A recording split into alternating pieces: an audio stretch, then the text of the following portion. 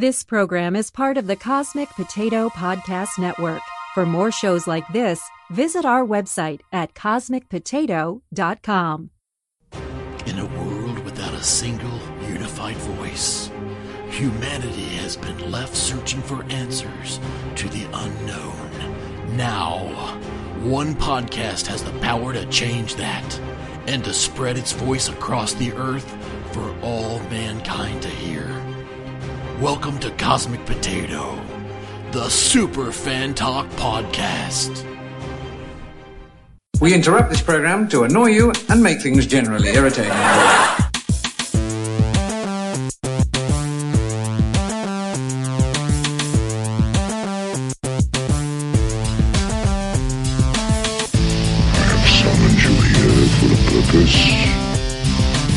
Saddle up. Lock and load. What, you think you're some kind of Jedi waving your hand around like that?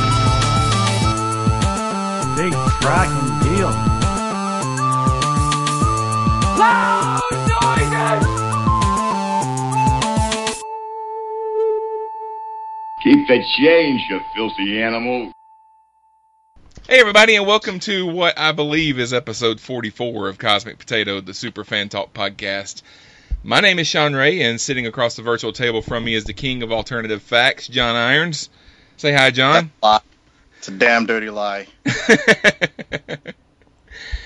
And joining us once again is our friend on loan from the Simply Syndicated Network, Rick. How are you, sir? It has been a while, gentlemen. How you doing? I like what you've done with the place. Yeah. We've been working on it.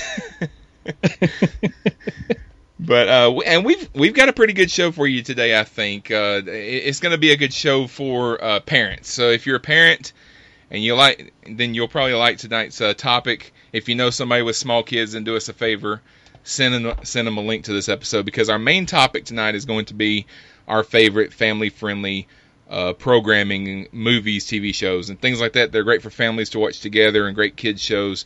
We're going to talk about some news stories before we get to all that. If you're not a parent, don't worry, because we've got some superhero stuff to talk about and other things. But first, 3 random facts. If this is your first time listening, this is the part of the show where we get just a little bit smarter, whether we want to or not. I'm going to the amazing fact generator provided by our friends over at mentalfloss.com. And I'm going to hit it 3 times and get 3 random and mostly useless pieces of trivia. So, are you guys ready for 3 random facts? I live for useless stuff. All right. Fact number 1. Billiards was once a lawn game played outdoors, which is why today's pool tables have a green felt cover. I knew that. You knew that? Well, I may have to do 4. Wonder if that's in any way related to bocce, maybe? I've never played bocce. Is that a long game? Yeah, it's Okay. it's Italian. It's also a droid language. Yeah. Anyway, you throw the balls up in the air and stuff, and I don't know. All right. I killed the conversation. No. Woohoo! No, I'm thinking about it. I'm like, is it related to bocce? Most people know that Video Killed the Radio Star was MTV's first video, but do you know that the second video to air was Pat Benatar's You Better Run? Did not know that. Well, now you do. Yeah. That's what this is all about. You know what? I have both of those songs in heavy rotation on my MP3 player even today. Oh, really? You're like me. You like listening to some of the oldies. My kids hate it when I'm driving because I take over the radio and it's on the classic rock station. Well, I'll tell you something you may not know is that Video Killed the Radio Star is on an album called Living in the Plastic Age. Or is it The Age of Plastic? I don't know, by the Buggles. I own the CD. I had to special order it because it was out of print like ever. And actually, while Video Killed the Radio Star is the best track on the album, which is, often the single is not the best thing on the album, but in this case it is. The rest of the album's pretty cool if you like your early 80s techno new wave stuff. Yeah. Was that from the Feet Don't Fail Me Now, or is that a different album? Don't know. Now you're putting him on the spot. Those are the only two songs I know from the Buggles. Oh, I haven't. Oh, I didn't know there was a. Yeah, that is not on that album. So because I've never heard it. I wouldn't call it a hit. I would call it their second video. The second one, yeah. Yeah. All right, third fact: fish cough. Cause I'm tight. That's it. Oh, verb. Fish cough. Yeah. And since John knew the first one, I'll do a fourth one. Giraffes have the highest blood pressure of any mammal. Of course, they would have to because their brain is so far off the ground. That makes sense. So, all right, that was fun. I told you. It really sucks when they nick themselves shaving. This is true. Squirts all over the window mirror. And... all over the rhinos. Now on to the news.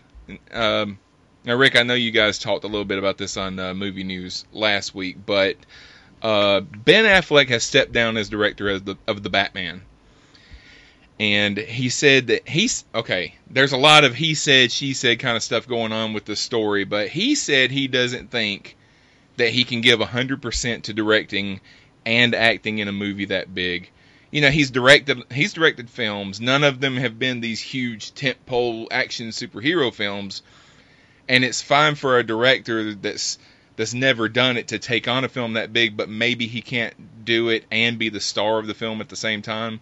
So I was kind of excited about having an Academy Award-winning director helm a comic book movie, but I think this might be the right call. What do you guys think? Yeah, I don't think there's a problem with this at all. A lot of people are this means the movie's going to be terrible. And I admire and respect someone who can say, look, I can't do all of this, and rather than half-ass both of these things, I'm going to give up the center seat and just do my job as an actor. Yeah. He already wrote it. They're still using his script, so I don't see a problem with it. I don't see it as a harbinger of anything other than Affleck has the best interests of the movie in mind, and that's one of the reasons I've been so excited. He's involved in all the DC projects henceforth anyway, because it's obvious Zack Snyder doesn't care about the franchise and has openly stated that he dislikes superheroes and Batman and stuff like that. So, Affleck's one of us. He's a nerd, has been all his life. He's a comic book guy. Heck, he's one of Kevin Smith's best friends. So yeah. Well, Kevin Smith says that Jennifer Garner won't let him talk anymore. So, but what I was hinting at when I said that there's some he said she said, there's a rumor going around that this wasn't entirely Ben's choice, because he just came out with a film called Live by Night where he acted and directed in it, and it bombed. I mean, absolutely. A lot of people don't even know that it exists. I'm kind of wondering if Warner Brothers lost a little bit of confidence in him because of that. They know that there's a lot of stuff up in the air with this movie because people are so hit or miss on Batman v Superman anyway. And there's a filmmaker and blogger up in Canada that says that he's had 3 sources tell him that Affleck wants out of Batman, and that Justice League may be the last time we see him wearing the cape and cowl anyway. There is no out of Batman. Yeah. But Ben Affleck is quoted, his quote was, there are certain characters who hold a special place in the hearts of millions. Performing this role demands focus, passion, and the very best performance I can give. It has become clear that I cannot do both jobs to the level that they require. Together with the studio, I have decided to find a partner and a director who will collaborate with me on this massive film. I'm still in this. We're still making it, but we are currently looking for a director. Of course, now they've found one. They're using Matt Reeves? Is that his name? Yeah, I think so. Yeah, he's he directed Cloverfield and the Planet of the Apes reboots and stuff. Now, is he confirmed? The last time I looked a couple of days ago, it was still rumor. It came across today that it was confirmed. It was kind of it's confirmed. No, it's not. Yes, it is. No, it's not. But today they came out and said it is absolutely confirmed that he's going to be the director. As of now, of course, this movie won't come out for 3 years or so, so a lot of stuff could happen between now and then. But on the other hand, Mr. Kevin Smith also had a theory of his own. So, John, I know you and I have talked before about the unwarranted and confusing hatred that people have for Affleck. you know, but you guys know Kevin Smith has worked with Ben Affleck a few times in the past. He has a podcast called Fat Man on Batman, and he made the following statement, and I'm going to censor it, of course, but he said, maybe he's the kind of guy who's just like, why bother? Why am I going to step up to the plate? No matter what I do, people are going to bitch. If it ain't effing The Dark Knight, I'm effed. But if I'm just acting in it, my name's Paul, this is between y'all. I'm just the bat, that's it. The guy or girl tells me what to do and go, and so you've got to beef with the movie, talk to these MFers, that's easy. That's an easier life. You don't have to sit there and take the slings and arrows. He has a point. Yeah. Yeah. I can't argue with any of that. Problem solved. Yeah, I mean, he took a lot of hits over. He was excited about being Batman in Batman v Superman. He took some hits over it, and I really think that any of the flaws that Batman v Superman had were not because of Ben Affleck being Batman. I think that he was a great Batman. The problem with Batman v Superman was all Zack Snyder. Yeah, absolutely. That man should not be allowed to direct traffic. So there's, like I said, a lot of stuff can happen between now and the time that the Batman comes out. And what happens with the Batman is really gonna depend on what happens with Justice League. You know, if Justice League is a bad movie, then, you know, they may scrap all this and do a complete rework and retooling and reboot of the whole thing. I don't know. You do realize this is DC, right? Yeah. they don't reboot as much as they're going to do a Trump and just double down. You want bad? We'll show you bad. We're going to give you the worst. So speaking of Kevin Smith, he's becoming a kind of a go-to guy when it comes to directing the CW DC shows, and he's done an episode of The Flash. He did an episode of Supergirl. Now he's headed back to Canada to direct another episode of Supergirl, and he says that this episode will have a special guest star. Terry Hatcher will be playing a villain. Of course, nice. We all know that she played Lois Lane on Lois and Clark back in the 90s. Dean Cain already has a recurring role as Kara's adoptive father, so we can hope that they'll at least have a scene together. If they don't, I don't know why they wouldn't, you know. But on the same don't. Go ahead. I'm done with the series. Yeah, I mean, there's no reason not to. That's stupid. You know, that's like having milk and cereal separately.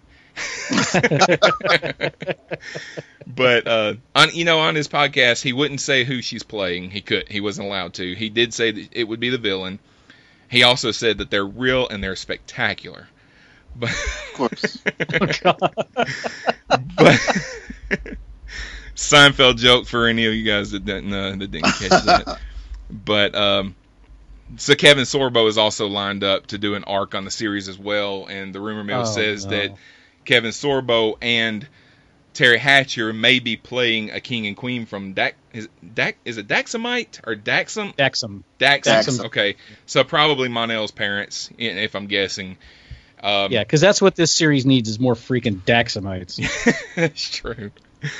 Get me started on friggin'. Well, actually, yeah. If you want to talk Supergirl, I'll be happy to. Yeah. Well, I mean, I watched. I watched it this week, and those of you that ever listened to Rick's other show that he used to do, Starbase 66, his co-host on that, Karen, is a huge Supergirl fan, and I was watching the episode the other night, and I could tell when I was watching it that I was not watching a great episode, but for some reason I was weirdly enjoying the episode. I was laughing, and it was the Valentine's special, yeah. And I was sitting there thinking, Karen's going to be so disappointed in me. You could hear her teeth grinding from wherever you are. Yeah, because it was just dumb. The whole line when Martian Manhunter says at the beginning that sometimes the written word is the same as speaking it or whatever. I'm like, the opening credits aren't over and he just gave away the ending of the episode. I mean, you know what?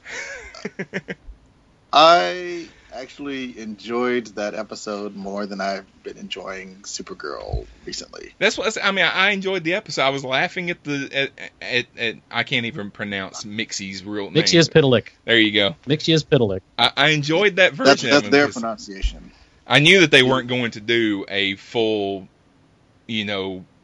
version of him from the comics because he's like a little imp or whatever, and it would be a lot more computer animation and stuff. They wanted a regular looking person there for that role, so I knew that they were going to doing the same kind of thing they did when they had him on Smallville. Now, hang on a second, John. You saying that's not the right pronunciation? The animated series pronounced it Mxyzptlk, but I mean, because when I was in grade school, I think I may have talked about this magazine before on here. Maybe, I don't know. There was a magazine that we got in schools called Dynamite. Either of y'all remember that? Yeah, I think wasn't that the thing where you order books out of it and stuff like that? Yeah. Mm-hmm. And they always had a comic section, and that's why I know like the origins of comics that I've never read, like Daredevil and Spider-Man and Electro and the Rhino, a lot of the more obscure ones. And in that magazine one time, and I have no idea why this particular tidbit of information lodged in my brain, but they gave the phonetic pronunciation of that name, and it was Mxyzptlk. And so when he said it on Supergirl last week, I was like, yes, I was right. Yay! I was going to say I only know the pronunciation that I know was because when they introduced him on the Superman animated series, everybody kept mispronouncing his name, so he like illustrated it. He like made little images. Mix, yes, spit, lick. Okay. I think it was like a mixer, and like like the word yes, and I can't remember if he spat or someone else spat or something spat. But then a green puppy, I think, licked him in the face. So that sticks with you. I just know whenever I came across the word when I was reading the comic, I just skipped that word. I was like, yeah, that name again. There you go. See, that's why he would be terrorizing your city to this day. You'd never get him to say his name backwards. Right. So I didn't have a problem with him. I thought he was fun. And I loved the way he and Kara sparred. The thing I don't like about what they're doing right now, one is they're turning it into a soap opera. Yeah. Which, it's the CW. Yeah. Save that crap for the Flash. They're good at it over there. Right. But it's the whole Kara and Mon-El thing. It doesn't work. And I don't know why they keep pushing it. I don't know anyone. Well, I haven't asked you guys. But I don't know anyone that thinks that Kara and Mon-El belong together. Oh, no, I don't think they belong together, but I don't think they're going to end up together either. I personally think that Mon-El is going to meet a tragic end by the end of the season. He's either going to go away for good or he's going to die, I think. I don't think he's in it for the long haul. I think this is just a one-season storyline. I don't actually care. I'm not, like you said, it's the CW. It is the part of the CW that, I really could do without. She had a thing with Jimmy, Win one of the things. So I'm like, there's really just, I think it's kind of the rule. If you're a guy on this show, you got to be into her. Yeah. And, give it a shot, see what happens. And then, there'll be some other guy. I don't have a problem with Mon-El wanting her. It's her wanting him back. But just and just that they've replaced her character development as a hero with her development as let's get her hooked up with somebody. Yeah. Yeah, and I really don't think that she needs anybody myself, but they kind of it limits some of their storytelling, and the network that they're on has to have a romantic element to everything that they do, so it's gonna happen. I ain't gotta like it. Yeah, that's true. But so anyway, the rumor mill says that Kevin Sorbo and Terry Hatcher are going to be playing his parents, probably. Kevin Sorbo, of course, had the title role in Hercules: The Legendary Journeys before he went and did a string of Bible thumping movies. He claims quotation mark, he claims that he was given the role of Superman in Lois and Clark, and then it was taken away 3 days later and given to Dean Cain, and he went to do Hercules instead, and it was all good. I don't know if I believe that, but whatever. That's believable, I guess. Well, I do like that they're bringing back actors from past Superman properties to be in Supergirl. They've already had Helen Slater and Dean Cain, and now Terry Hatcher. I'm kind of wondering if we're ever going to see Tom Welling or Margot Kidder or somebody like that pop up. So, I don't know. Nobody is going to let Margot Kidder anywhere near a soundstage. She did show up on Smallville a couple times, but that was 15 years ago, so... Yeah. So I don't know. I mean, I loved Margot Kidder as Lois Lane, and, for a time... I had a bit of a crush on her, and then I discovered why, because she's exactly the kind of crazy that I used to be attracted to when I was younger. Yeah. All right, so last news story before we move into something else. Peter Capaldi is leaving Doctor Who after next season. And no! I've got to admit that this is not, for me, it wasn't entirely unexpected, because I think that, we already knew that Moffat was leaving. And 3 seasons is kind of becoming the norm for the Doctor. We get a Doctor, 3 seasons later he leaves. It's kind of becoming a thing. But as much as I like the 12th Doctor, I'm not really surprised that he's leaving. Hayley Atwell has been kind of vocal about wanting the job. And I'll say this, I'm absolutely not opposed to a female Doctor.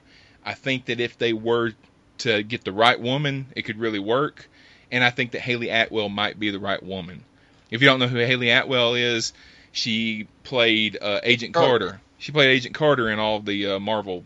She had her own show for a while, but she shows up in all the Marvel movies every once in a while as Peggy Carter. So I think that she would make a great Doctor myself. I'd love to see Tilda Swinton, but yeah, I don't know that she would be interested. There's a lot of names that pop up every time they recast a Doctor. I don't think any of them are people that have actually been approached. I think that this is just what happens every time, and we hear all these rumors. We get lists of people that would make good ones. I do hope, however, that they have some courage to go a different route with the character this time. I understand why the Doctor is always British, because it's a British show, but that doesn't mean that he has to be white, and that doesn't mean that has to be male. I would love it if the Doctor was female. I think would be great, and if she was young, like younger than young, like a teenager looking young, because I think it would. You would get a lot of interesting storylines of no one believing that it's the Doctor. Yeah. For until it's too late, or yeah. I think you could do a lot with it, if you do it right. I mean, don't have him go through puberty. Yeah. 40,000-year-old puberty. No one wants to see that. They were brave enough to make the Master a female, and it worked out great. Yeah. So personally, I think. And they also go ahead. They also established on Capaldi's at the end of his last season, not counting the Christmas special, when Rassilon, no, not Rassilon, it was the head of the Gallifreyan security force or whatever. Mm-hmm. The Doctor killed him because he was like, remember, he was like, "What? How many regenerations you got left?" That's right. 1. Bam. And then he came back as a woman, and he's like, "Finally," or she's like, "I finally got back to this." So the precedent is there between the Master / Mistress and that. And also when on the night of the Doctor, that web short before when he became the War Doctor, and the Sisterhood of Karn was like, you can be whatever you want, man, woman, curly hair, long. I don't know. She went down this whole list of things, but it was essentially saying, a Time Lord can be whomever they want to be, or maybe not. I don't think they get to choose with actual regeneration, but the precedent has been set very strongly in the last couple of years that race, gender, nationality, all of that is up for grabs when it comes to regeneration. Yeah, they've kind of hinted that the Doctor really gets a lot of say in who he becomes, because they did at the end of the 50th anniversary special when Tom Baker came back. You know, he kind of hinted that, you know, maybe in the future, you know, he might go back and revisit some of his old faces and stuff like that. And then there was also the storyline from this past I think it was this past season. This past season was so long ago. Yeah. But they kind of tried to explain the fact that Peter Capaldi was already on Doctor Who as another character from the episode back in on Pompeii, you know, and kind of insinuated that he picked a face from his past, someone that he had met, and became that person or whatever. So yeah, they kind of a couple of times they've implied that there's like a subconscious decision as to like qualities that the Doctor wants his or her new face to have. Yeah, I think you're right. I don't think it's a decision so much as a subconscious imperative. Yeah. Well, do you guys have anything that you've seen recently that you wanted to talk about before we move into the main topic? Lego Batman was great. John Wick 2 was great. That's all Lego Batman was awesome. Yeah. I suspect we'll talk more about that. Yeah. Have you seen the trailer for Alien Covenant? No, I haven't. I have seen of it. Like I've seen the link, but I haven't clicked it. So I'm aware that it exists. I've not yet seen it. Yeah, I watched it, and it looks good. But at this stage, so did Prometheus's trailers. So yeah. I'm still in the people I trust are going to have to see this and tell me it's awesome if they're going to get me into a cinema to see it, because Prometheus was so bad. I was just curious if you guys had seen the trailer. I haven't watched it yet. I did hear a rumor that James Cameron is coming back to the Terminator franchise. I mean, of course, they're not doing a sequel to Terminator Genesis. They're going to, I guess, reboot the whole thing. But and whether it's sorry, you're gonna reboot the Terminator. That's true. Control like the second one. Control Alt Delete. Just turn them off and turn them back on. They could have ended the whole movie. But it's not clear whether he's going to actually direct it or if he's just going to have like some kind of producing thing going on. But I think the only thing that could save Terminator would be James Cameron. You know, because the only two Terminator movies that were good were the first two, and he directed those. You know, once they got away from that, it started really going, you know, down. And I hope that they realize that they don't have to have Arnold to make a Terminator movie, because Arnold is too old. I know he doesn't think he is. He doesn't. You know, he thinks he looks the same as he did 40 years ago, but he doesn't. You know, so if they could just reboot it, use somebody else or whatever, I think that they could make a good movie. But I don't know. I think they did make a good movie. They made two good movies. True. True. Let it go. Just do new stuff. that is the constant paradox and temptation of time travel, is that you always want to go back and fix things, but at some point you just need to walk away and accept that this is reality. And there are a lot of bad Terminator movies, and that's it. The balance is done. And doesn't Cameron have a franchise that he's supposed to be working on? Avatar? Yeah. It's like once or twice a year he's like, "Oh yeah, Avatar is working. Yeah, we're doing it." We're gonna and then you don't hear anything again for another 6 months. You know, I don't think he's lying. I think just whatever vision he is trying to put on the screen, they have to build the technology to do. Just like they kind of do every time he makes a movie. So he's like, yeah, they told me to take a year to, get the clouds to run backwards. Like, what does he mean? Don't worry about it. Just, you'll know when you see it. It'll make sense when you see it. Yeah, because that was the main draw of the first Avatar. I mean, it looked fantastic and it was groundbreaking in its in the imagery and all that. The story we've seen, I mean, it's Dances with Wolves. or Fern Gully. Yeah, Fern Gully. There you go. And but I guess if he wants to come back and do another one, which I think originally he said he's going to do 2 more, and then he said I'm going to do 3 more or whatever. He's going to want to up the ante a little bit and make it even bigger and more spectacular, and maybe they're not quite there yet. I don't know. But speaking of Terminator, they did the best follow-up that they could have done was the TV show that they canceled. Sarah Connor Chronicles was a great show. And well, it was great for 9 episodes, and then the writer's strike killed it. Right. Yeah. Then it stopped making sense. Yeah.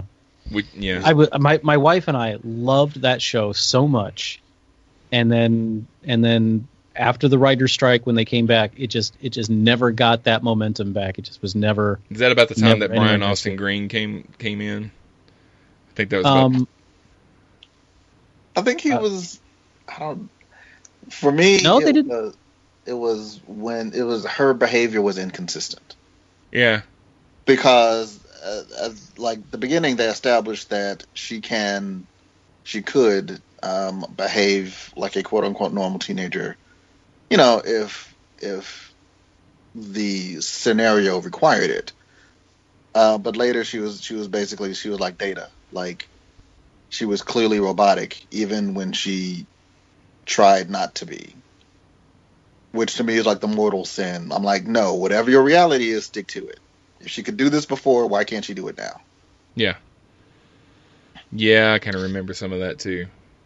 Yeah, aside from the crazy time travel, shades of Inception deepness. If you watch the series, you get to episode 9 and Cameron gets blown up, and that was the season finale. And and I don't know why I didn't realize it was a writer's strike thing. I was like, season finale already? Why? And then found out that was just the last one that had been written before the writers all went on strike. Yeah. And then that thing went on for months and months and months. And it was never meant to be a season finale. It was just an episode.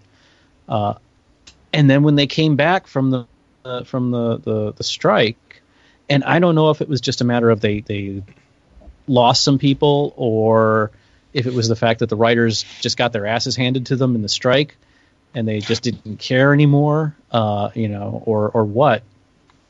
But yeah, then it just started becoming your average run-of-the-mill TV science fiction garbage. And by the time they got to the supposed cliffhanger at the end of the season, where they tried to go into the future and ended up scattered across I was glad it got canceled because I didn't want to have to care about that storyline. Yeah. Well, okay. Before we much anger in us this week. Before we go into our main topic, I wanted to mention. This is what happens when it's too long between. Yeah, it's been like 3-4 weeks since we recorded. Too much stuff to catch up on. One other thing I wanted to mention, and I don't have a lot of information on it, but enough people said that Stranger Things was a lot like something that Stephen King and Steven Spielberg could put together, that Stephen King and Steven Spielberg actually got together and now they're making a show. So there's a show coming out on Hulu sometime this year called Castle Rock, and it's basically a series set in Stephen King's fictional universe of Castle Rock, or the town of Castle Rock, where a lot of his works either take place or they're mentioned. Shawshank Prison is in Castle, or is close to Castle Rock, and a lot of the other stories like It and all that takes place in Castle Rock. So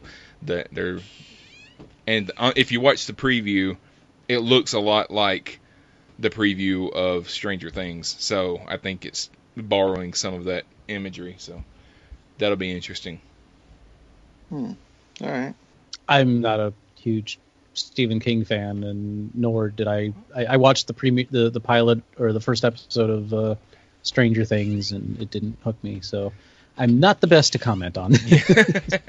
Well, I think that this might be. Well, I mean, if you're not a Stephen King fan, then you probably won't be interested in it. But I think this will be the answer to the people that were already grown in the 80s, and so some of the nostalgia stuff doesn't hit them the way that it does people that are my age. So this might be a little more along those lines. But I don't know. We'll see. That's me. Gonna do something a little different. We're gonna take a quick break, and we're gonna listen to, well, the listeners are, you guys aren't. We're gonna listen to an ad for our friends over at the World War G podcast, and after that, I have an interview that I'm gonna play for the listeners. I had a chat earlier this week with a guy by the name of Matthew Goodson Orr, who is one of the people putting together a convention up in New York City called BoroCon. And friend of the show, Christopher DeFilippis, put us in touch with each other, and I had a chance to talk with him for a few minutes about the convention. So I'm going to play that, and then when we come back, we're going to talk about family-friendly programming. So we'll be back in just a few minutes. After these messages, we'll be right back. That's right. Exactly. Thanks, Sean. Hey, everybody, I'm Troy. And I'm AJ. And we're the hosts of the World War G podcast. And we know Sean and John do great things, but if you need just that little bit more nerd in your life, a little bit more geek in your week, then head on over to worldwarg.podbean.com, where we talk about everything from movies and television, comic books and video games. Check us out at worldwarg.podbean.com. Back to you, Sean. All right, listeners, you guys have heard me in the past talk about some of the different conventions that happen in my area. Mainly we have the Magic City Con here in Birmingham, and of course there's the big one that is Dragon Con over in Atlanta. But I wanted to kind of open up the floor and let people from other parts of the country come on the show and talk about some of the conventions that happen in their neck of the woods. And to start us out tonight, we're going to take a few minutes out of this week's episode, and we're going to talk about a convention that's happening up in the New York area called BoroCon. And here to talk with me about it is Matthew Goodson Orr. Matthew, how are you tonight? I'm doing good. How are you? Doing pretty good. So this is the first year for BoroCon? Yeah. BoroCon as an inception is its first year. But for most of us, it's really more like year 5 or 6. Previously, myself and my team worked on another convention at the University of Central Florida called NitroCon. So we put that on for about 4 or 5 years or so. And then, most of us all graduated, and I went to law school, and most of us went our separate ways in the real world. But now, we're back together, and we're putting together another convention, this time up in New York. So, even like I said, so even though BoroCon is technically in its first year, really for us, it's really a continuum of something else. Okay. And I know now you're talking to somebody that's only been to New York City one time in his life. So I know that New York has 5 separate boroughs. Yeah. So tell me where the name comes from. Well, the name just comes from, from the fact that there are 5 different boroughs, and, without, in a way, they each contribute to being, to making up, the composition of New York, geographically and culturally. Each comes with its own identity. I'm personally not from New York originally. I'm from Georgia, so as I've lived up here for the last couple of years, I've really come to understand and actually kind of appreciate, the fact that each one has its own culture. They have their own way of how they approach things. Different types of so diverse, the different types of people. So, each one, so it's our way of kind of paying homage and paying tribute to the fact that, we're trying to represent all the different aspects of New York, make it so diverse and so unique. But at the same time, are all inclusive of all things. So, yeah. Do you have any special guests lined up that you want to highlight? Yeah. Well, I mean, we've got a ton, that you'll see us roll out in the next coming weeks, but, so far, our big two that we've rolled out, Kari Payton, Stranton. We just rolled out Johnny Brennan earlier today. I don't know if you're a big Family Guy fan or a big Jerky Boys fan, depending on what generation that you associate with, but, a big in either world. So there's more that are loaded, that are in the silo and coming out soon, but those are the three the three big, ones that we've kind of rolled out thus far. And, I'm pretty excited about the whole lineup that we're going to have.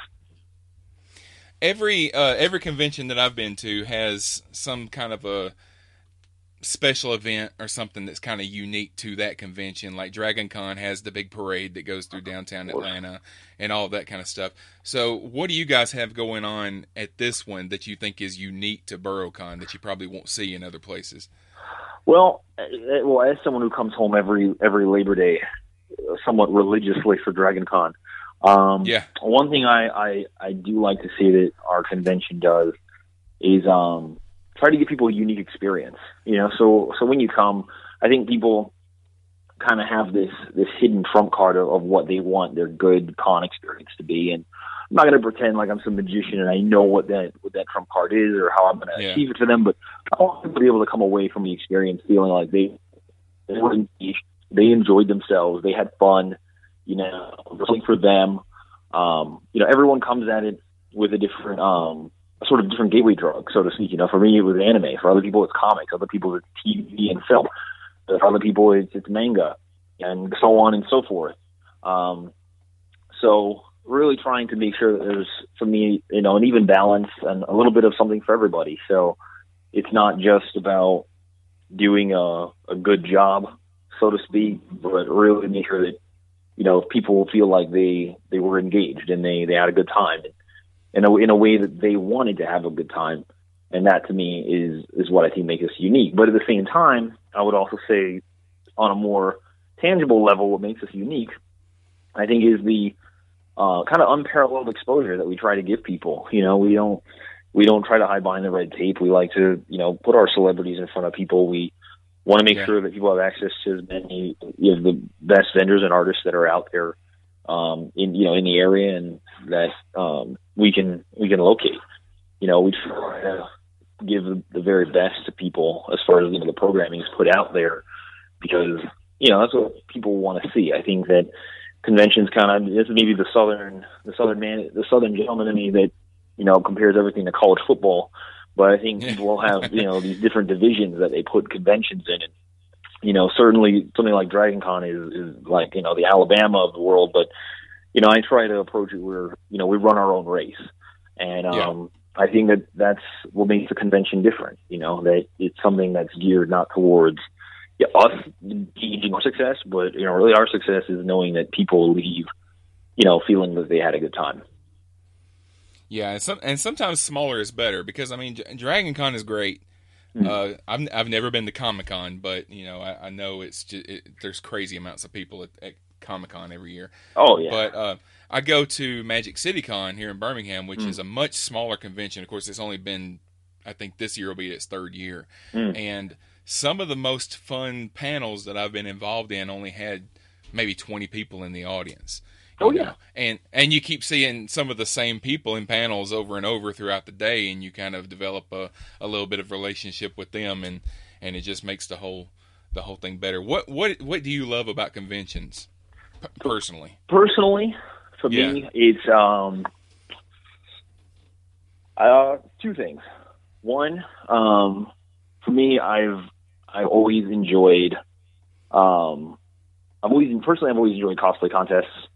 Just because, whether it's, maybe what people might think is a lesser caliber or a higher caliber, to me, frankly, I can't even string two garbage bags together. So these costumes, like, I'm blown away because, like the detail. I mean, like I said, regardless of if it's the best or the worst you've ever seen, like, to me, I just appreciate the time and effort people put into that kind of stuff. That commitment, and I can respect that. But I also enjoy just, to get, I see I think this is the part is that I always kind of let the guest list if I go to a convention kind of be a surprise until the day of. So it's kind of like a Christmas gift that you leave wrapped. And, usually when I get there, I'll look up who's there. And, because you don't know, most people, when you hear a name, so you say, you'll say, Johnny Brennan. And to most people, that's just a name. But then when you sit on Wikipedia and you Google it, and you're like, oh, my God, that's who that is? That's right. That's what that person done? Right. And then, that creates more excitement. So that's something that I enjoy, is just kind of, seeing if, engaging with guests, getting to know them. I think because, most times you see when you see them in whatever role they're doing or whatever it is they're doing, either a comic artist or a voice actor or whatever, it's larger than life, obviously. So when you see them as regular people, it's really nice. So, what part of the city is the convention going to be in? It'll be in Queens. So it'll be at St. John's University, May 26th to the 29th, and it is that's in Queens. And so if people go to BurrowCon.com, you'll see all the information for the convention. Tickets are on sale. All that stuff is located all on our website. Okay. Mm-hmm. And I'm gonna put links on this episode's show notes and on our website at CosmicPotato.com. I'll put all that kind of stuff on there. And as it gets closer, I'll post some links to our Facebook and Twitter pages. So, guys, if you're going to be in the New York area in May, or if you want to make a special trip up there just for this, go to this convention and help a new and small convention to be able to grow and over the years become something really big. So, all right. Well, Matthew, thanks for joining me today, and good luck with BurrowCon. All right. It's my pleasure. All right. We're back. So that was awesome. That dude is great. You guys remember Troy and AJ were on the show a couple of months back, and we were talking about The Walking Dead, and we'll probably have them back when this season wraps up in a couple of weeks. And but you should definitely head over and check out their show. So family-friendly programming. And I'm going to admit something, guys. I don't watch a ton of family-friendly stuff because my kids are 19. My kids are 19 and 15, and I haven't watched any kids shows in a while. So I do have some things to talk about, but I'm going to kind of be riding shotgun on this conversation. So I know both of you guys have small kids, so I'm going to go to what were you going to say, John? No, I figured we would like each kind of I figured you would have the older kid recommendations. Well, that's the thing. Older kids don't watch TV with their parents. They the boy one, which is 19, plays Xbox. He plays Xbox all the time, and the girl one, which is 15, watches makeup tutorials on YouTube all the time. So that's what I do. Yeah, exactly. So, but I mean, I do have some stuff that we'll have a forced family TV night, and we'll watch some, and I'll tell you some of the stuff that we. Damn it. Yeah, exactly. But Rick, you want to start? Oh, okay. Are we TV, movies, everything? Just TV? Everything, I guess. Okay. Well, actually, excuse me. So I go through puberty again here. I have a 5-year-old daughter. Just in case I haven't mentioned that 1,000 times yet. And she has discovered a show recently that has kind of taken me by surprise. It's called I think it's called the Miraculous Ladybug or Miraculous or something. Yeah. It's something along those lines. Yeah. It's a French superhero cartoon, CGI cartoon that's very much based in anime. But because it's animated, it's everything's in English except for they don't bother to change writing. But it takes place in Paris, and it's actually kind of cool. It's a little more soap opera-y than I like. It probably appeals more to the little girls. But have you seen this one, John?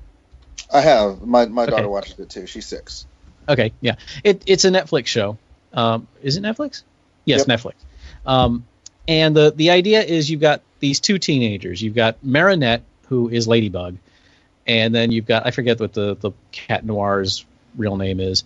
And they're just a couple of teenagers in high school, but they have these miraculouses. Hers is a yo-yo or a compact or something, and his is a ring. I haven't watched it too closely. it's like it's on all the time.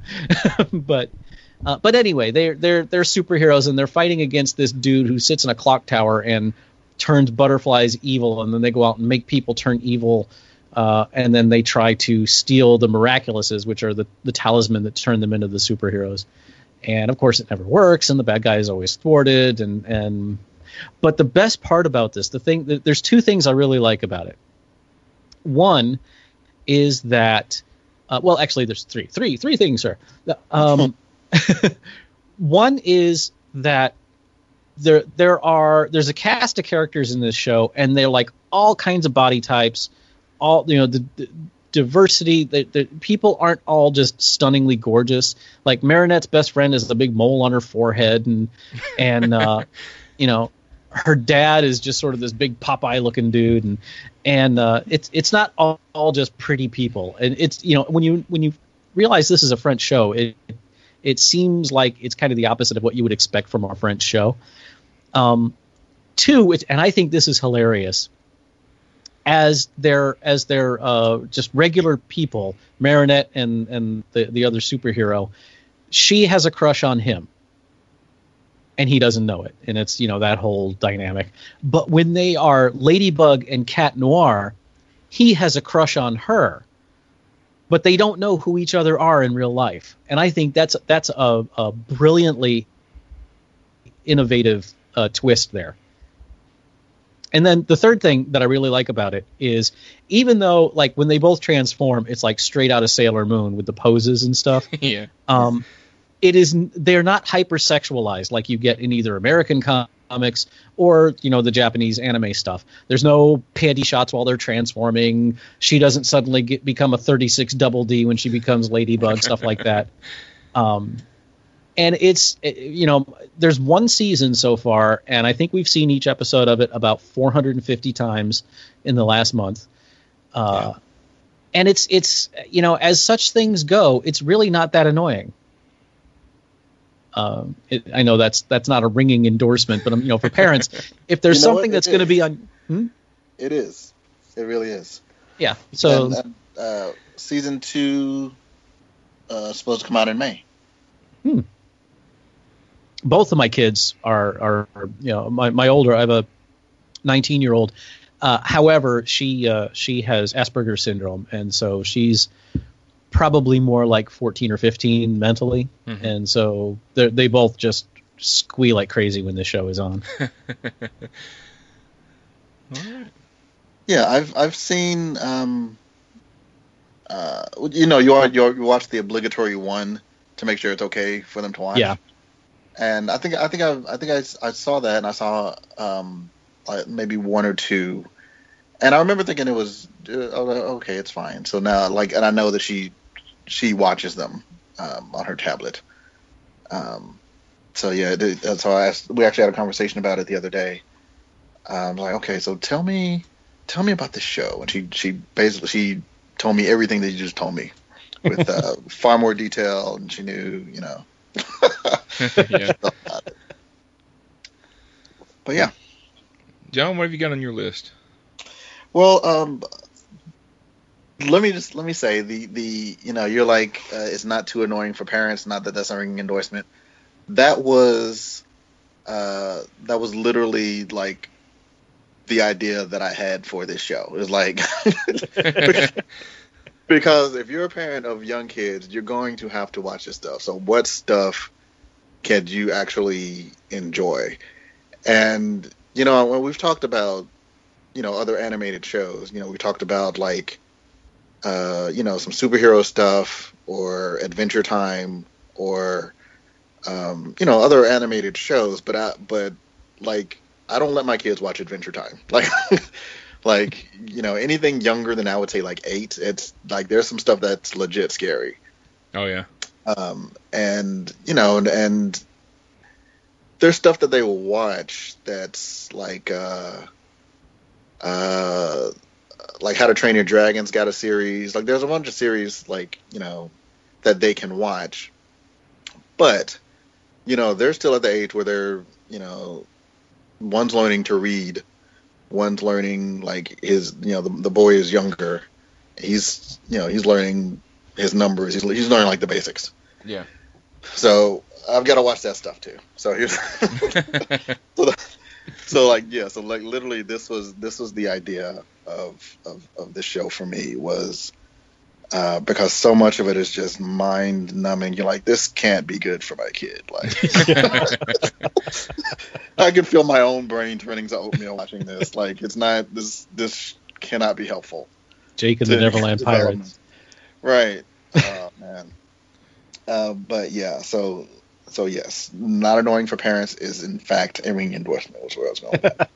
Well, you've got different kinds of kid programming too, because you've got the stuff that is the shows that they learn from, and then you've got the shows that are just brain candy. Right? Exactly. Like, I mean, they're not going to learn anything from watching SpongeBob, but they like SpongeBob as long as they don't watch 6 hours of SpongeBob every day. Yeah. Right, that's what I'm saying. So that's where the parenting comes in. Yeah, stuff like. Well, it's like Sharon and I have an agreement because she always wakes up. She gets up at 7 a.m. no matter the day, and so on school days, that's like half an hour before she really needs to start getting ready for school. So I let her watch something, but she has to watch something that she learns from. Mm-hmm. On the weekend, she can watch whatever she wants, or after school, she can watch whatever she wants. But in that half an hour every morning before breakfast, if she wants to watch TV, it's got to be something she can learn from. Yeah. Right. That's a good policy. So, in that vein, let's see. I'll start with. I think I did these in order of age appropriateness. So the youngest that I've got is Wally Kazam. That's on Nick Jr. And I would say that's good for like 3 and up. And again, all of these are John approved, as you can actually enjoy this while you're watching it.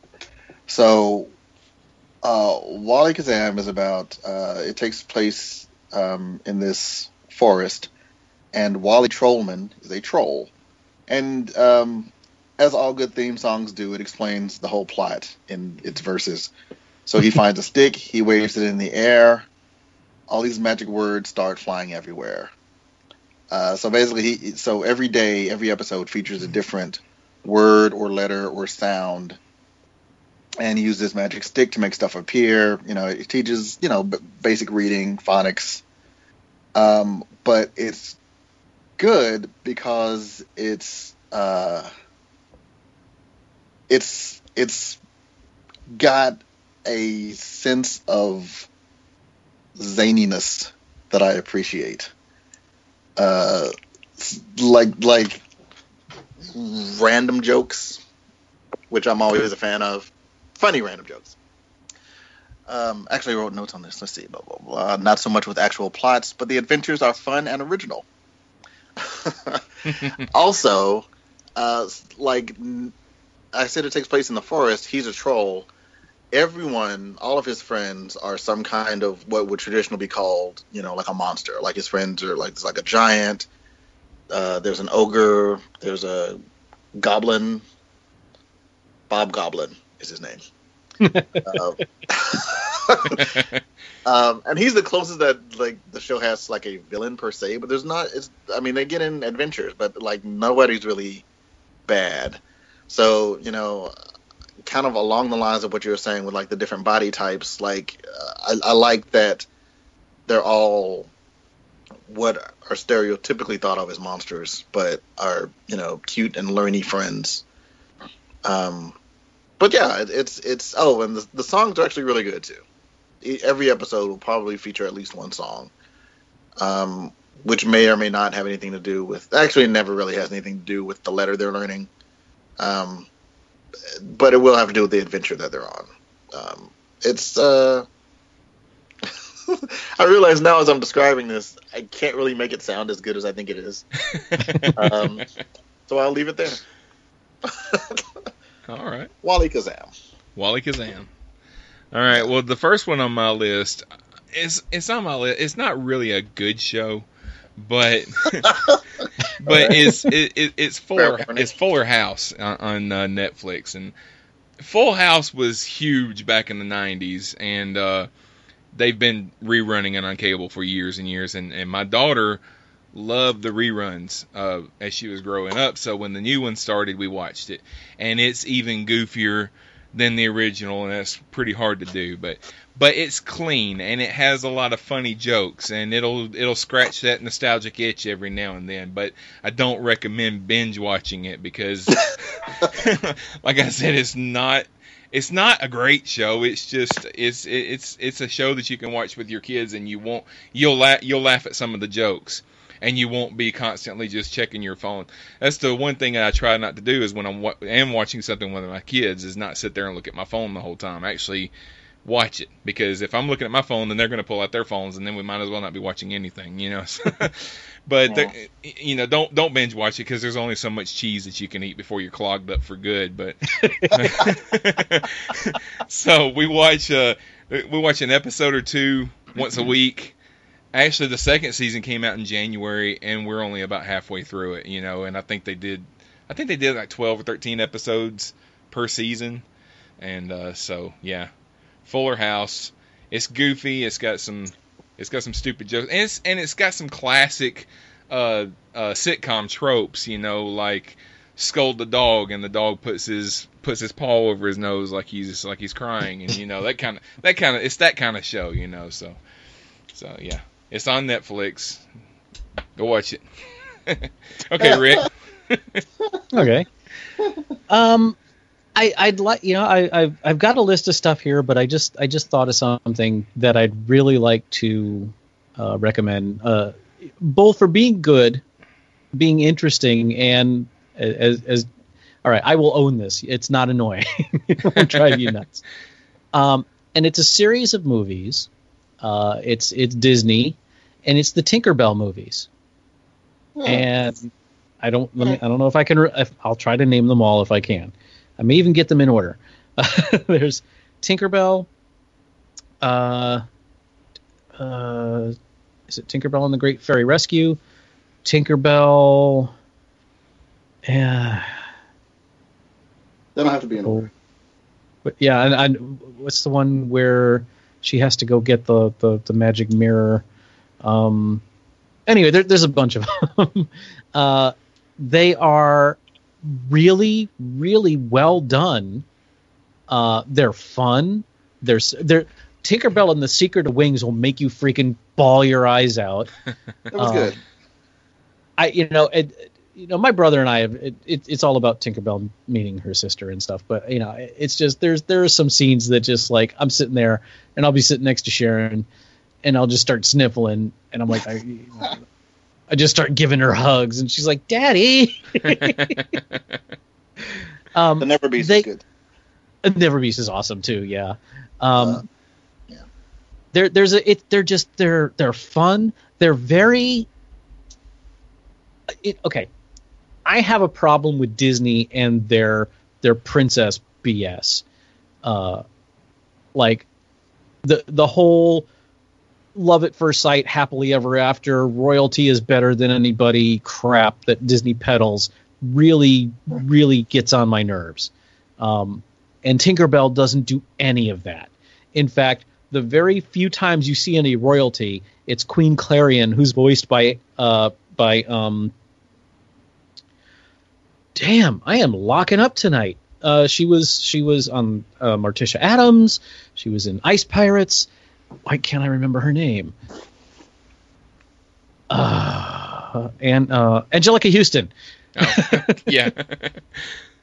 But Tinkerbell but Tinkerbell's always getting into trouble. You know, that's Tinkerbell's thing. And there's this great cast of characters.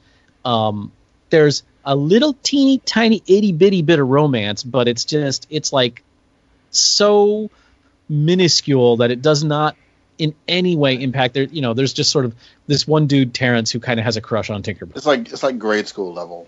Exactly. But the stories are fun. The animation is really nice. There's wonderful music. It's beautiful to watch. And they're all they all have these real empowering find yourself sort of messages that aren't insipid. They're not like you need somebody else to make your life whole, or eat your vegetables, kids, or anything like that. It's like Tinkerbell is a screw up, but she still manages to win in the end by being a good person. Mm-hmm. And I really enjoy the Tinkerbell movies, and you can find them on Netflix and Amazon probably, but we have them all on DVD because she wants to watch them over and over and over again. And I highly recommend the Tinkerbell movies. Nice pick. I think I've seen one or two of them when my daughter was a little younger, but yeah, she's growing out of them now. But all right, John, what you got? All right, my next up is I would say ages 5 and up on PBS Kids, and I think the first season's on Amazon. Word Girl. Oh yeah. Oh yeah. Uh-huh. You guys have seen this? Years ago, but I have seen it. Yeah. Yeah, I tried to pick stuff that was fairly recent, and I didn't honestly realize how long Word Girl had been on. Oh yeah, Word Girl's been around for at least 10 years because my daughter used to watch it when she was little. So. Yeah, it's like 10 years old. But yeah, so basically it's like a kinder, gentler Powerpuff Girls, except there's just one of her and she has a monkey. Yeah. And yeah, so she uses the power. She's from the planet Lexicon. Yeah. Uses the power of words and vocabulary. Like she still flies and she's super fast and super strong and all that stuff.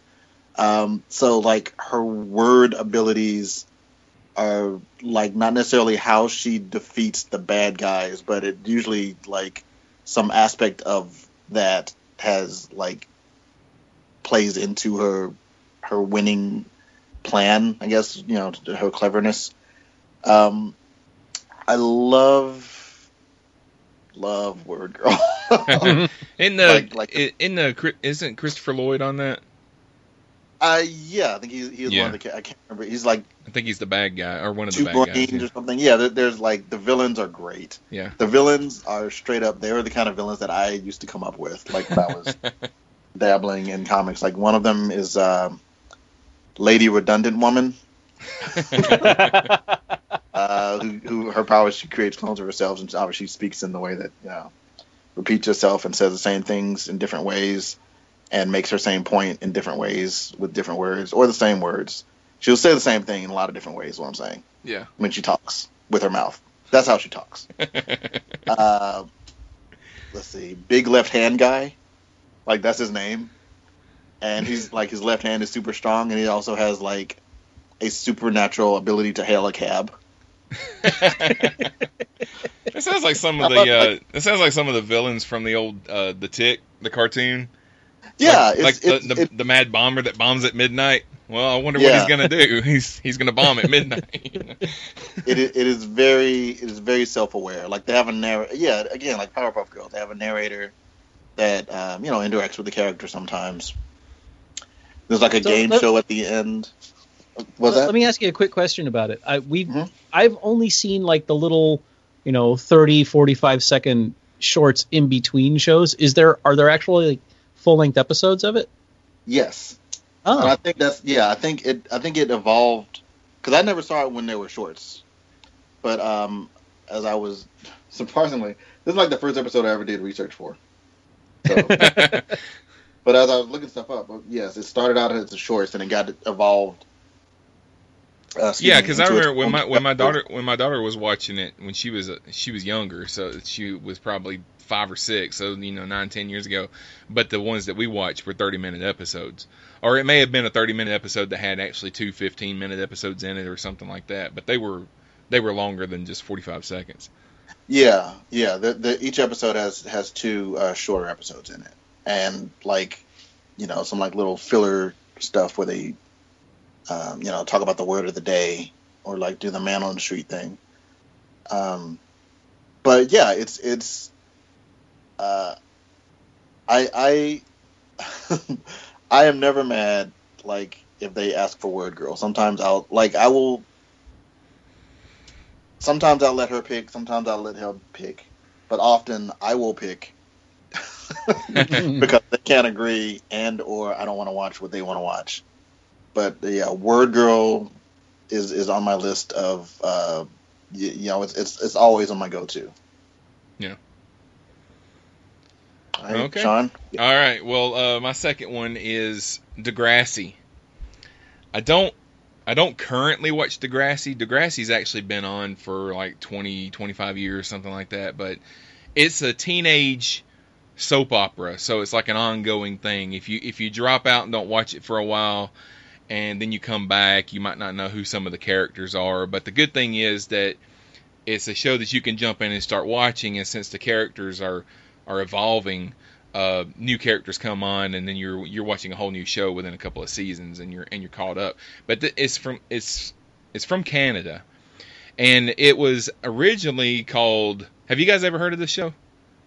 Heard of it, never seen it. Yeah, I didn't know it was still on. Yeah, oh yeah, it's still on. Well, it was originally the way I started watching it is that when I was a teenager, there was a show called The Kids of Degrassi Street or Degrassi High School or something like that, but it came on. Yeah, I remember it was Degrassi High. Yeah, it came on Sunday mornings on PBS or something, So I would watch it, and we're talking mid-90s, something like that. And it was a good show for teenagers to watch because it dealt with issues that we faced but had interesting storylines with it. It was kind of like an after-school special, but with characters that you actually get to care about over time.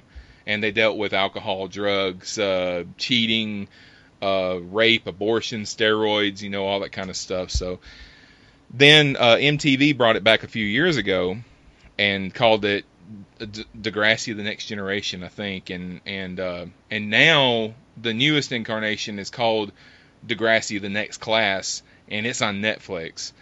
So if you have older teens, I think it's fine for them to watch it, even watch it by themselves. But if they're younger, like say 13 or 14, then I would definitely watch it with them and then have a discussion about what they saw, and probably don't let them binge it. 1 or 2 episodes is probably enough because it can deal with some serious stuff sometimes.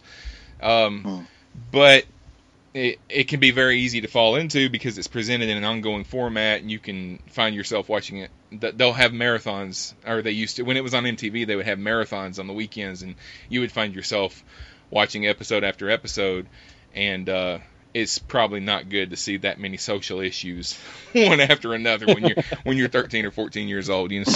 Small doses, but yeah, it's a good show, and I don't know where you would go if you wanted to watch any of the older ones, because the only ones that I know that are available on Netflix are the new ones. But like I said, it's been around since the mid-90s. Some of the characters that were kids on the original show are now parents and teachers on the new show, so that's kind of cool how they did that. But yeah, so Degrassi, The Next Class, Degrassi Junior High. If it says Degrassi, it's the same thing, So, all right, Rick, what you got next? Okay, you may notice a theme running through a lot of my stuff. I am the only guy in a house with 3 other females, and while my oldest, is she's got her own stuff she's into now. Sharon, my 5-year-old she's my oldest is my stepdaughter, and she was 5 when my wife and I got married. So, I never went through the baby stuff with her. Sharon is my only biological child, and so I haven't like specifically said you will only watch women strong shows. That would defeat the purpose, I think, of you. Yeah. But we also, she has a Captain America doll, she has a Finn doll, she has a Rey doll, she has Wonder Woman and Supergirl, and she said to me the other day, I don't have a Superman doll like Supergirl. I was like, well, let's go find one, and then we never did. But while I'm not trying to keep her away from all of the male superheroes and stuff like that, I am trying to make sure there are plenty of strong female, positive role models for her to look at. So I'm saying this by way of just explaining why I keep bringing this up. Excuse me, sorry. Because in the next show I'm going to talk about, first of all, the main characters are two guys, but it's a cartoon called The Wild Kratts. Oh yeah. Now, actually, my daughter requested that tonight. Actually. Cool. Wild Kratts is great. Now, what I didn't know, I learned this after we'd been watching Wild Kratts for like almost a year, is that you remember the old show Zaboomafoo? Oh yeah, I do. Okay. There was a lemur by the name of Zaboomafoo. I never actually watched the show. I just kind of knew of it and saw. I just remember sort of. That was one of my son's favorites when he was young. Yeah. Yeah, and Martin and Chris Kratt were on that show, and they are brothers, and they are wildlife specialists. They're like Steve Irwin and stuff like that. Only not as crazy as Irwin. But they've got this cartoon now called The Wild Kratts, and every show starts with them live action somewhere in the world talking about some kind of animal or some sort of ecosystem or something, and then they say, what if we could? Wouldn't it be great if we could go, down to the bottom of the ocean and swim with the giant squids? And they go, what if? And they take this pose, and then they turn into cartoons, and then the episode begins. And it's Martin and Chris Kratt, and then they're on this turtle. It's called the Tortuga. It's the ship they live in. It's an airplane / boat / hovercraft / super ship thing. And they've got their crew is they've got Jimmy, who's the pilot, and all he does is play video games and eat pizza. You've got Koki, who's the computer whiz and keeps the ship running. And you've got... I am having such a terrible time with names. This and you didn't want to take notes. It's been a very rough week. All right, I've got to look this up. I can't believe I can't remember her name. She's my favorite character on the darn show. She's the inventor, right? The Latina girl, huh? Yeah, she's the one that does the creature power suits. Aviva. Yeah. Aviva. Okay. And Aviva. She is the inventor, and the cool thing she makes is the Kratt brothers have creature power suits, and what they do is Aviva programs them to have the creature powers of whatever particular animal is the focus of this week's show, of this episode. And then what they do is they put the creature power disc in the suit, and then they have to touch the animal, and then they become a like roboticized version of that animal. Oh, cool. And now Sharon has her own creature power suit that we got her for Christmas a couple of years ago, and it comes with a little creature power. When we had to tell her it wouldn't turn her into an actual animal, she was very disappointed. But they have lots of enemies. There's Zach. Anyway, he takes animals and he uses them to power robots for nefarious purposes. There's Danita Donata, who's a fashion designer who always likes to use live animals in her fashions. There's Gourmand, who's a chef who likes to eat endangered animals. And they're always squaring off with these people, but it's never scary. It's very Captain Planet. Yeah, and it's all solid biology.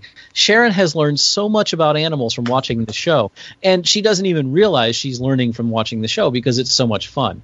And it's a show I could sit down and watch even if she wasn't here. It's just a lot of fun. The Kratt brothers are very fun. They're very charismatic. They're just a couple of guys who happen to know a lot about animals.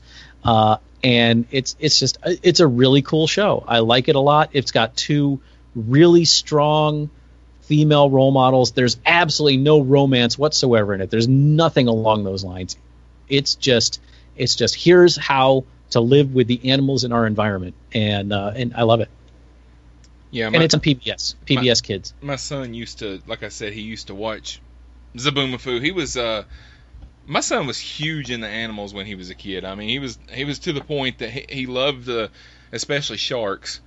And if you bought him a book about sharks, well, that book's not good enough. I want a book that shows me like the skeleton and the muscles and all that kind of stuff. I'm like, oh, okay, ooh, cool. So, but shows like Zaboomafoo were right up his alley. So we watched that pretty much on a daily basis. So yeah, we would go to the zoo and he would see the lemurs and he was like, hey, Zabu.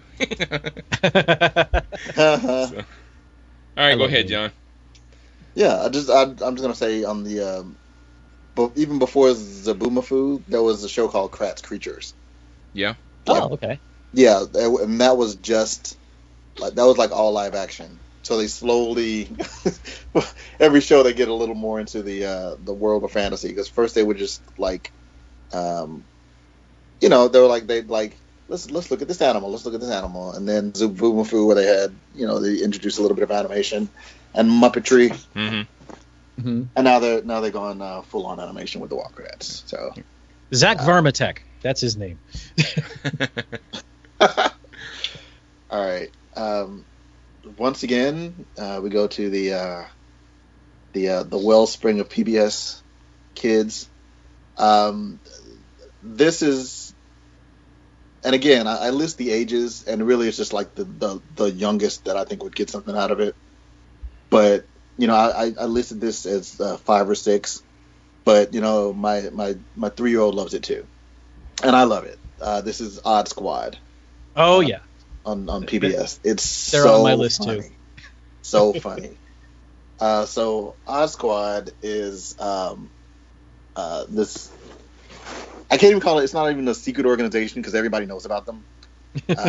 But it's this organization of kids that just random weird stuff happens, and they're the ones that you call. They're like the Men in Black, but it's like they were the Men in Black, but everybody knows about aliens. And it's not just aliens. It's like it's anything. Like maybe Odd Squad, my toes turn into piano keys. Yeah, we gotta get it. Like that's the kind of stuff that happens. It's completely random. Like if Agents of S.H.I.E.L.D., no, they're basically Agents of S.H.I.E.L.D. with they have enemies. It's great. It's great. And the learning aspect of it is math. It's math based. So and I said 5 or 6 based on kind of the level of what the lessons are. So you're not going to be doing any long division, but you'll learn about rounding and what else do they do? They do approximation. They'll do like deductive reasoning, like basic geometry, but it's woven into these ridiculous, fantastic stories that like I will literally laugh out loud at Odd Squad. Yeah, it's awesome. What got me the most about Odd Squad, and the first time I heard it, I had to wait a minute. Did they just say what I thought they did? Is when they go, I got to go to the math room. I was like, that is the most brilliant thing I've ever heard in my life. Yeah. PBS has really come a long way since I was a kid, because when I was a kid, the only thing PBS had was Sesame Street, Mr. Rogers, and Square One. Yeah. And now they've got. I think they've got. Odd Squad is more like a descendant of like the Electric Company. And, I was going to say stuff it's like kind that. of Electric Company, like. And like it's again very, very self-aware. Like they know parents are watching this stuff. Like the chief of Odd Squad, of this division of Odd Squad, because it's a worldwide organization, of course. Is Miss O, who's, I don't know, maybe 8. 8, yeah.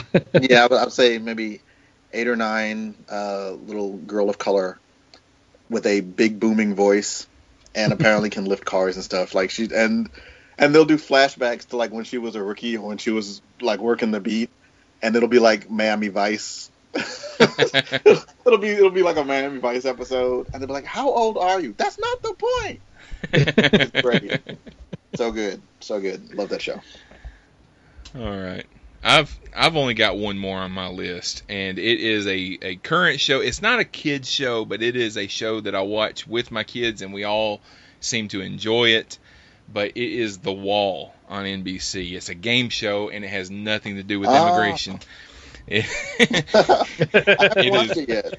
It is a great show for families to watch together because, like I said, it's a game show, but there's really not any skill involved. It's all chance because it's hosted by Chris Hardwick, and the premise is pretty simple. They bring in a couple, whether they be married or siblings or friends or something like that, and they drop these big, they look like ping pong balls, but they're really big, and they're about the size of a bowling ball, and they drop them down a Plinko style wall toward dollar amounts that are on the bottom. And they ask at the beginning, they ask a trivia question they have to answer before the balls get to the bottom. And if they get the answer right and they get it before the balls enter the dollar amount, then they win that amount of money. If they get the answer wrong, then they don't win anything, or they'll lose money if they have me on the board, actually.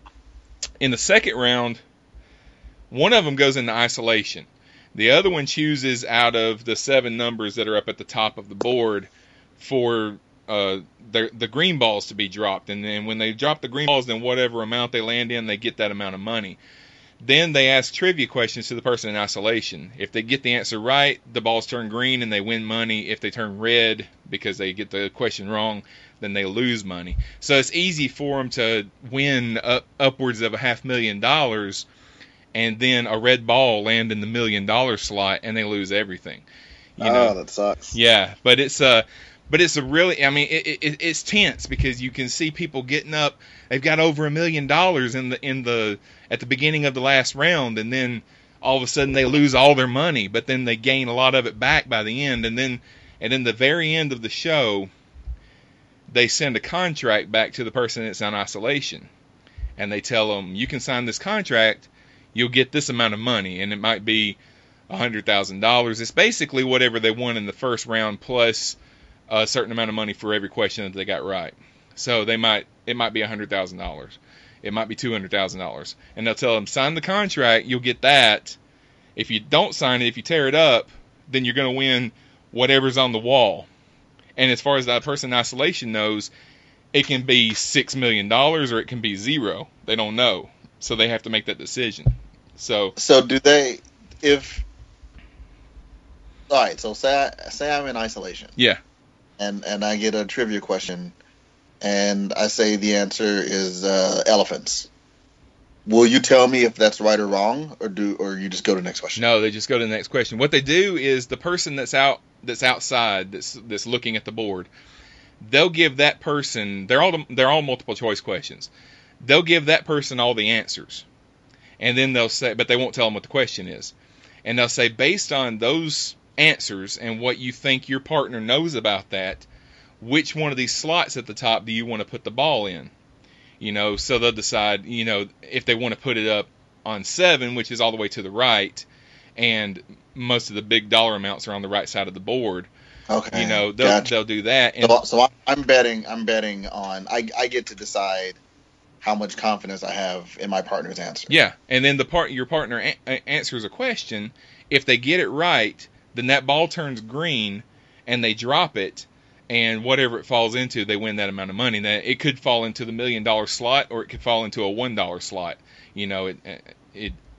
Whatever. But if they get the answer wrong, the ball turns red, and whatever it falls into, they take that away. Right. You know, so they could lose everything on one wrong answer. And there's been guys that's gone in there and got every trivia question wrong, and they still end up winning money because they get 3 green balls at the beginning of every round, or four green balls at the beginning of every round, and just based on those, they win a lot of money. And then they luck up and the wrong answer is only landing in like $1 or $10 slots or something like that, so they didn't lose as much. But then if they tear that contract up and there's nothing on the wall, they've lost all their money, then they don't get anything for the whole game, you know. And that did happen. There was one episode this season where they had nothing on the wall, and the guy in isolation tore up the contract, and he said, "Yeah, I tore it up. So what'd we win?" And he's like, "We didn't win anything, bro." That sounds very stressful You know, to me. it is. It kind of goes along with those kinds of game shows like Deal or No Deal that they had a few years ago. Yeah. Games that are, I mean, they're games, but they don't require any skill. You know, Who Wants to Be a Millionaire? You have to know some stuff. This, you have to, yeah. This, Right. they ask trivia questions, but there's other stuff that you can do to win money besides just answering trivia questions. You know, so it's fun to watch, and my family's watching it, and they're screaming at it. You know, like, no, don't do that, you know, that kind of stuff, you know. So it's fun to watch as a family. Might not be as fun to watch just sitting there by yourself, but so what else have you guys got? You got anything else? I got a few others. Okay. I could go all night. Okay. We'll just stuff. So yeah. When you want to call it, just let me know. No, we'll do a couple more. I don't have any more, but I'll let you guys do a couple more. I've got a couple more and some honorable mentions. So you go ahead, Rick. Okay. One thing, you know, I before I decided to go into theater, I wanted to be a marine biologist, and then I took chemistry and discovered that I'm much better at theater. So it really makes me happy that my daughter loves this show. It's called Octonauts. That's on my list. Yeah. Okay. Well, it's on your honorable mentions. Yeah. It's aimed at slightly younger kids, so probably more like 4 or 5 years old. It's a cartoon. It's these animal. Well, okay. It has a lot of similarities to shows like Thunderbirds, in that this is an emergency response team that live under the ocean, and they're all animals. Like their leader is a polar bear, their doctor is a penguin, there's a professor who's an octopus, there's a pirate who's a cat. You know, they're all these different animals. They're anthropomorphic animals, and they respond to emergencies under the ocean. And so and every episode deals with some kind of undersea animal, whether it's a lion's mane jellyfish or a cookie cutter shark. And that's the cool thing. It's not just like the animals you see in every other show. You know, if they're talking about a shark, it's something obscure like a cookie cutter shark, or if it's a jellyfish, it's the giant lion's mane jellyfish or something. And then they interact with these things, and of course they all talk, and it's a British show, and they all have these really adorable British accents and stuff.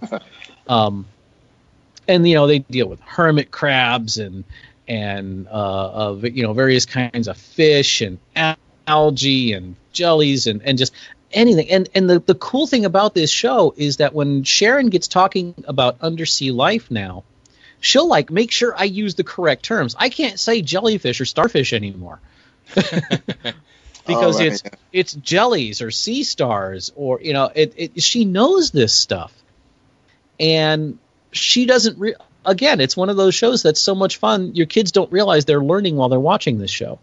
It's very simplistic from an animation standpoint. And one of the characters, and there I go with the names again. Anyway, he's a pirate, and he's got an eye patch, and he's arr, arr, arr, arr, arr, and he's a nice pirate. He's a nice pirate, yeah. And it's kind of silly. He gets into a sword fight with some swordfish in one episode, and it's kind of funny. But it's a lot of fun. It's very educational, and it's short. Each episode is like 24 minutes long, and it consists of 2 smaller segments. So it's like really good for the mornings when she has to watch a learning show, because if she oversleeps, we can just watch one segment, or if she gets up especially early, we can watch like 3, an episode and a half or something like that. And they always show the animal at the end of each at the end of each little episode adventure thing.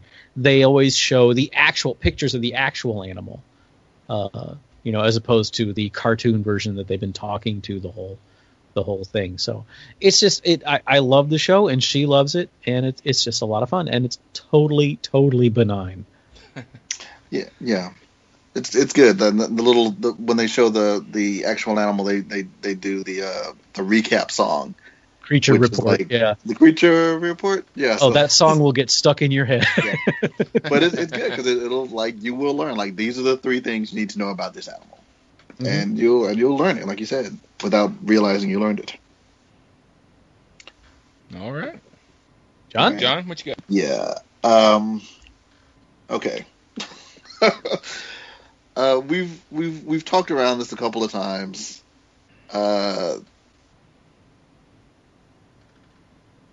My Little Pony, Friendship is Magic, is a great show. I don't consider myself a brony per se. Have you ever dressed up and gone to a convention?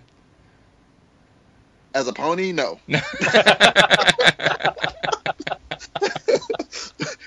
That was an awful long pause. Well, I meant a My Little Pony convention. No. As a My Little Pony character, no. But someone did bring me back some My Little Pony memorabilia, and I said thank you because it was cool. It's so.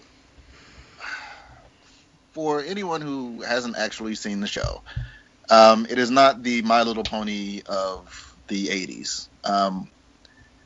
It is again this is apparently is a thing for me where the children's show has to be self-aware and witty for me to actually want to watch it, and My Little Pony does that. It basically exists in a almost D&D type.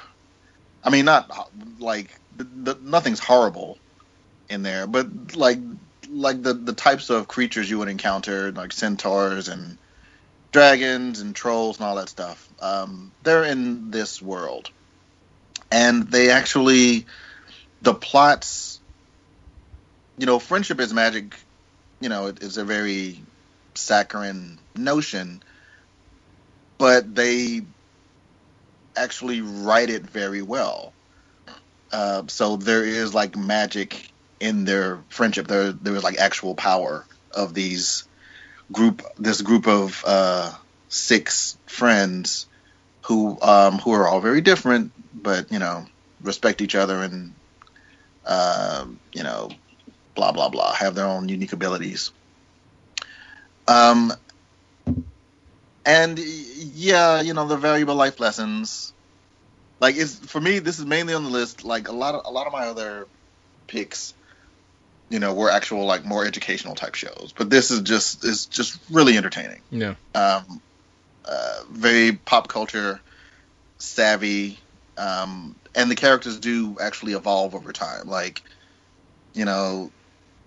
The stuff that they deal with and encounter in season 1 isn't going to be the same as the stuff they deal with and encounter in season 2 or 3, because the characters that they meet are become recurring characters, and they evolve, and the main characters as well evolve. So they not just in personality but also in abilities. I'll let I'll let America judge. Labels, America, whatever.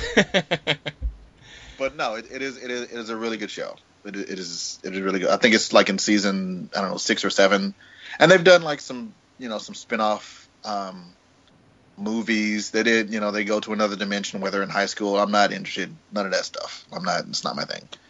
And I've seen them. I guess they're okay, but no, it's not my thing. But yeah, the actual Friendship is Magic animated series.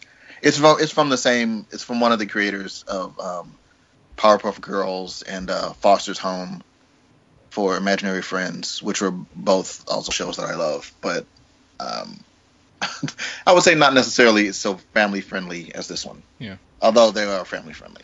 Well, I would never make fun of anybody's fandom because I'm a grown man that wore a Power Rangers t-shirt to work today. So got one in my loot crate this month, and it was actually pretty awesome because it's got, I don't know if you guys saw it on Facebook. I put a picture of it last night, and it's like a blueprint of the Megazord, and it's got all the parts separate and everything. If you guys don't mind, I've actually got one more that I know you guys want to talk about too, but we'll do this as the last one because we're hitting the 90-minute mark here. But I would be doing a disservice if I didn't say anything about the Lego Batman movie. So I told you guys that I was behind the 8 ball on the Lego movie. I just saw it for the first time a few weeks ago, but when I heard that they were making a Batman standalone Lego movie, even before I saw the Lego movie, I knew I was going to be in because I love the Lego Batman video games, and you would think it's going to be making fun of Batman, but then the WB wouldn't make it if it was making fun of Batman. This is a hilarious movie, and you could absolutely tell that it was made by a bunch of people that really love Batman. And both of you guys were seeing it, right? Yeah. It does spoof it a little bit, but it's loving ribbing as opposed to it is a loving send up, I would say. But it's like if you're making fun of your little brother. It's not making fun of something spitefully or whatever. Yeah. No, it's laughing with him. Yeah. In as much as he would laugh. But I laughed all the way through it, and I actually almost cried a couple of times because this movie had a lot more heart to it than I thought it was going to. And the scene where and this is why a lot of podcasts don't talk about comedies, because we just end up talking about specific, quoting lines from the movie. But when the Joker tells him, I'm your greatest enemy or whatever, and says, "What? No, you're not. You're not my greatest enemy."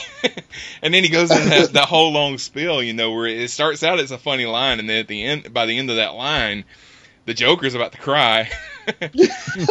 and Batman's basically telling him, "I don't care about anyone," all that kind of stuff. I'm like, man, that got dark fast. But then when they started doing the thing where the Joker is naming off all these characters, all these villains, and it's villains that you haven't seen since the '66 Batman, like Egghead. And then you've got the calendar. It's the Calendar Man or Calendar something. I don't know. And then the Condiment King. Characters like that were in, may have been in the comic book one time. But and they mention all these names, and then the guy's like, "You made some of those up," and I said, "No, I didn't. It's worth a Google." I've probably said I've got to that see the movie again because there's like so many jokes flying so fast. There's no way to catch them all. I've probably said it's worth a Google about 50 times this week. It's worth a Google. But yeah, that was really good. I would definitely plan to see that again. All these callbacks to old Batman properties, like the old movies, the '66 series, the animated series. He fought villains from other properties like Sauron and Voldemort and the Daleks. I think he just called them British robots or something like British robots. Which that's kind of a callback to Lego Dimensions, because they have characters from all kinds of different properties in the video game of Lego Dimensions. You can be Marty McFly, you can be Doctor Who, all these characters are in one video game, So it's a great family film. I think there was one joke that was a little bit risque, but it's done in a way that just sails completely over your kids' heads so that they won't catch it. Yeah, Really? my kids missed, I'm going to say, a good 80% of the jokes. Yeah. Because they didn't have the frame of reference. Yeah, Like yeah, absolutely. What joke was The one where Robin says, "My name is Richard Grace," and all the kids call me Dick, and he said, "Oh, well, kids can be cruel." Oh yeah, okay. But yeah, it was interesting. I took my daughter to see that because I learned a new thing about my daughter is finally old enough to go see movies and actually sit through them and behave herself, more or less. Like we saw Moana and we saw Secret Life of Pets and Sing. All are fun movies, by the way. Moana's awesome. Secret Life of Pets is fun. Sing, your kids will like it. Yeah. good singing. Good songs. Good singing. It was cute. It wasn't great. It wasn't painful, but it's not, Right. we're not going to be talking about that movie in 30 years. But so now it's like when a movie comes out that I want to see that Sharon might be good to see, I don't have to wait. We can just go. Right. So we were going to go the Saturday it opened, and then she didn't get a good grade at school, so we went that Sunday, and so you had to suffer. I had to suffer, right? Because I thought for sure that would be enough inspiration for her to behave herself at school, and then she bit another kid. Oh wow! So anyway, okay, lost it. Hang on. What? I do the same thing with my daughter. When some of this stuff comes out that I know my wife has no interest in going to see, as long as it's not something very adult, I'll drag her with me. And when we went to see something and the preview for this came out, I came on and I looked at my daughter and said, "You're going to go see that with me, right?" And she said, "No, I don't want to see that." And I said, "Well, I don't want to go watch it by myself." Okay, fine. Okay, I remembered what I was going to say. I'm sorry. I'm just terrible tonight. No, so I have always had a problem with canon or whatever. Like I don't read a lot of Star Trek novels because they're not quote unquote real. Yeah. And it's not a matter of me making this choice of, "Oh, I do not wish to partake of your particular brand of fan fiction, even though it's published." No, there's something in my head that, like, even as a kid, when I saw the Gold Key Star Trek comic books, I couldn't figure out how they fit into the universe. And then, now that I know that they don't, they never had to, they never would. But as a 7, 8, 9-year-old kid, it drove me insane trying to figure out what these things meant. And I now know I come by it honestly, because at the end of the movie, I said, "So, honey, did you like it?" And she said, "No." Now, this was after her having fun for an hour and a half. I know she was enjoying it. Right. "Why didn't you like it?" "Barbara Gordon's not supposed to be a commissioner." Okay. "Alfred's not supposed to fight." Okay. "And all those Batman doesn't fight giant monsters." And I'm like, oh my God, I've got a little budding canon snob sitting next to me. Yeah, but if they stuck the cannon, then we'd have Lego Joker shooting Lego Barbara Gordon in the gut and leaving her paralyzed. So. And then we were like, well, and the thing is, I have the box set of the Adam West Batman series, and she's watched a bunch of them. And Alfred used to put on the bat suit all the time to throw people off and stuff. Yeah, but sure. she doesn't remember that. Yeah. I just thought it was funny because she had a great time, and she does that. It'll be like, if there's one thing that bothers her in a movie, "No, I didn't like it." Do you want it so we won't buy it when it comes out? And no, we can buy it when it comes out. It's a Batman movie, yeah. It's going in the collection. Yeah, I loved it. I thought it was great. Need to see it again. And they're already talking about, of course, take in. Of course, they're going to make another Lego. They're going to make like the Lego Movie 2, and I think they're probably going to make a Lego Batman 2. But they're already talking about a Lego Justice League movie, And you get Lego Ninjago coming out later this year. I think Lego's got a good thing going, and if they get the permission, which I mean WB, they've got a lot of properties. if they get the permission to make like Lego versions of a lot of this stuff, they would be really interesting, because you already got video games like Lego Indiana Jones. I'd love to see a Lego Indiana Jones movie. I think that would be cool, you know. Yeah. But I don't know if J.K. Rowling would go for a Lego Harry Potter movie, even though they have a Lego Harry Potter game. But I don't know if she'd go along with a movie. And folks, just so you know, because I had to disabuse a friend of mine about this, you don't need to have seen the Lego movie to see the Lego Batman movie. They're not, aside from the fact that they're Lego, they're not in any way connected. Yeah, Batman was a character in the first movie, but nothing that he did in that first movie goes along with this. But if you are in any way a Batman fan, you will love this movie because of all the callbacks and the voices. I mean, my God, there's so many, and some of them just came in and did one or two lines, you know, and I was surprised. Billy D. Williams, I love Billy D. Williams as Two-Face because if you don't know the story behind that, which I know you guys do, but Billy D. Williams played Harvey Dent in the original '89 Batman with Michael Keaton, and he took that part knowing that they were eventually going to make a Two-Face movie. And then when they made the Two-Face movie, they recast it. You know, which sucked for Billy D. Williams, but then they got him to come back and do Two-Face's voice in this, which was pretty cool. You know, so. All right. Well, I'm gonna put a pin in it, and wait, let me do my honorable mentions. Go ahead. I won't go into them. Just Add Magic, which I mentioned on a previous episode, and actually was kind of also the inspiration for this show. I was like, well, we should just do a whole show full of family-friendly stuff. And here we are. Leapfrog, which is, you know, kids learning stuff. A lot of it's on Netflix and Amazon. Oh, yeah. And it's great stuff, too. My daughter learned her alphabet with Leapfrog. Yeah. You already mentioned Octonauts, and I will also add Team Umizoomi. Oh, yeah. What's another Nick Jr. show, and you can get that on Amazon Prime. The three little, I don't know, maybe 5-inch tall superheroes that solve the problems of whatever city they're in. Billy, Geo, and Bot. Yeah, with math and funky tunes. I tried to explain to Sharon that the guy that voices Bot is Joe from Blue's Clues. And the idea of it, she just couldn't grasp it. Yeah, that's a big concept. And it was Joe the first guy or the second guy on Blue's Clues? The second guy. Okay, I got you. The second guy. Steve was the first guy. Yeah, that's right.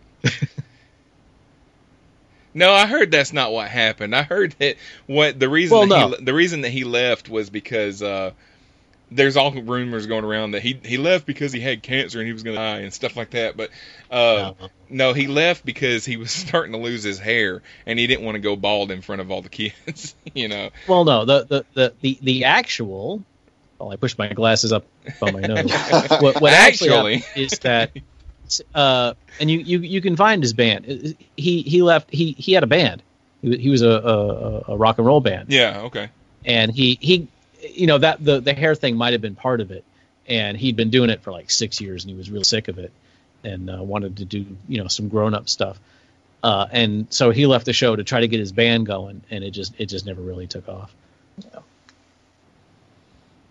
Sounds like Keanu Reeves kind of did the same thing, but luckily he had something to fall back on, I guess. Yeah. Okay, John, were you gonna say something else? Nope. That's it. All right. Yep. Well, of course, you can always find us on iTunes, Stitcher, Podcast Addict on the Android store, as well as our website at CosmicPotato.com. Make sure you leave us a rating and a review wherever you find us, because that helps us become more visible to potential listeners. And if you want to reach out to us and participate in the show, write us on Facebook or Twitter. Email us at mail@CosmicPotato.com. If you send us something good, then I'll read it on the show. If you send us something bad, John has a drawer where he keeps them. Yeah. But thank you, everybody, for listening to the show. We truly do appreciate you spending a few minutes with us. And be sure that you listen to the next episode of Cosmic Potato, the Superfan Talk podcast, when you might hear John say, I've been tinkering with our censorship system. I think I'm ready to try it out. So here we go. What the f***? Holy f***. Can you believe this f***ing Can you son of a f***ing bitch. See, works great. Yeah, it worked wonderfully. If you were trying to edit your cursing with more cursing. It'll be fine. It'll be fine.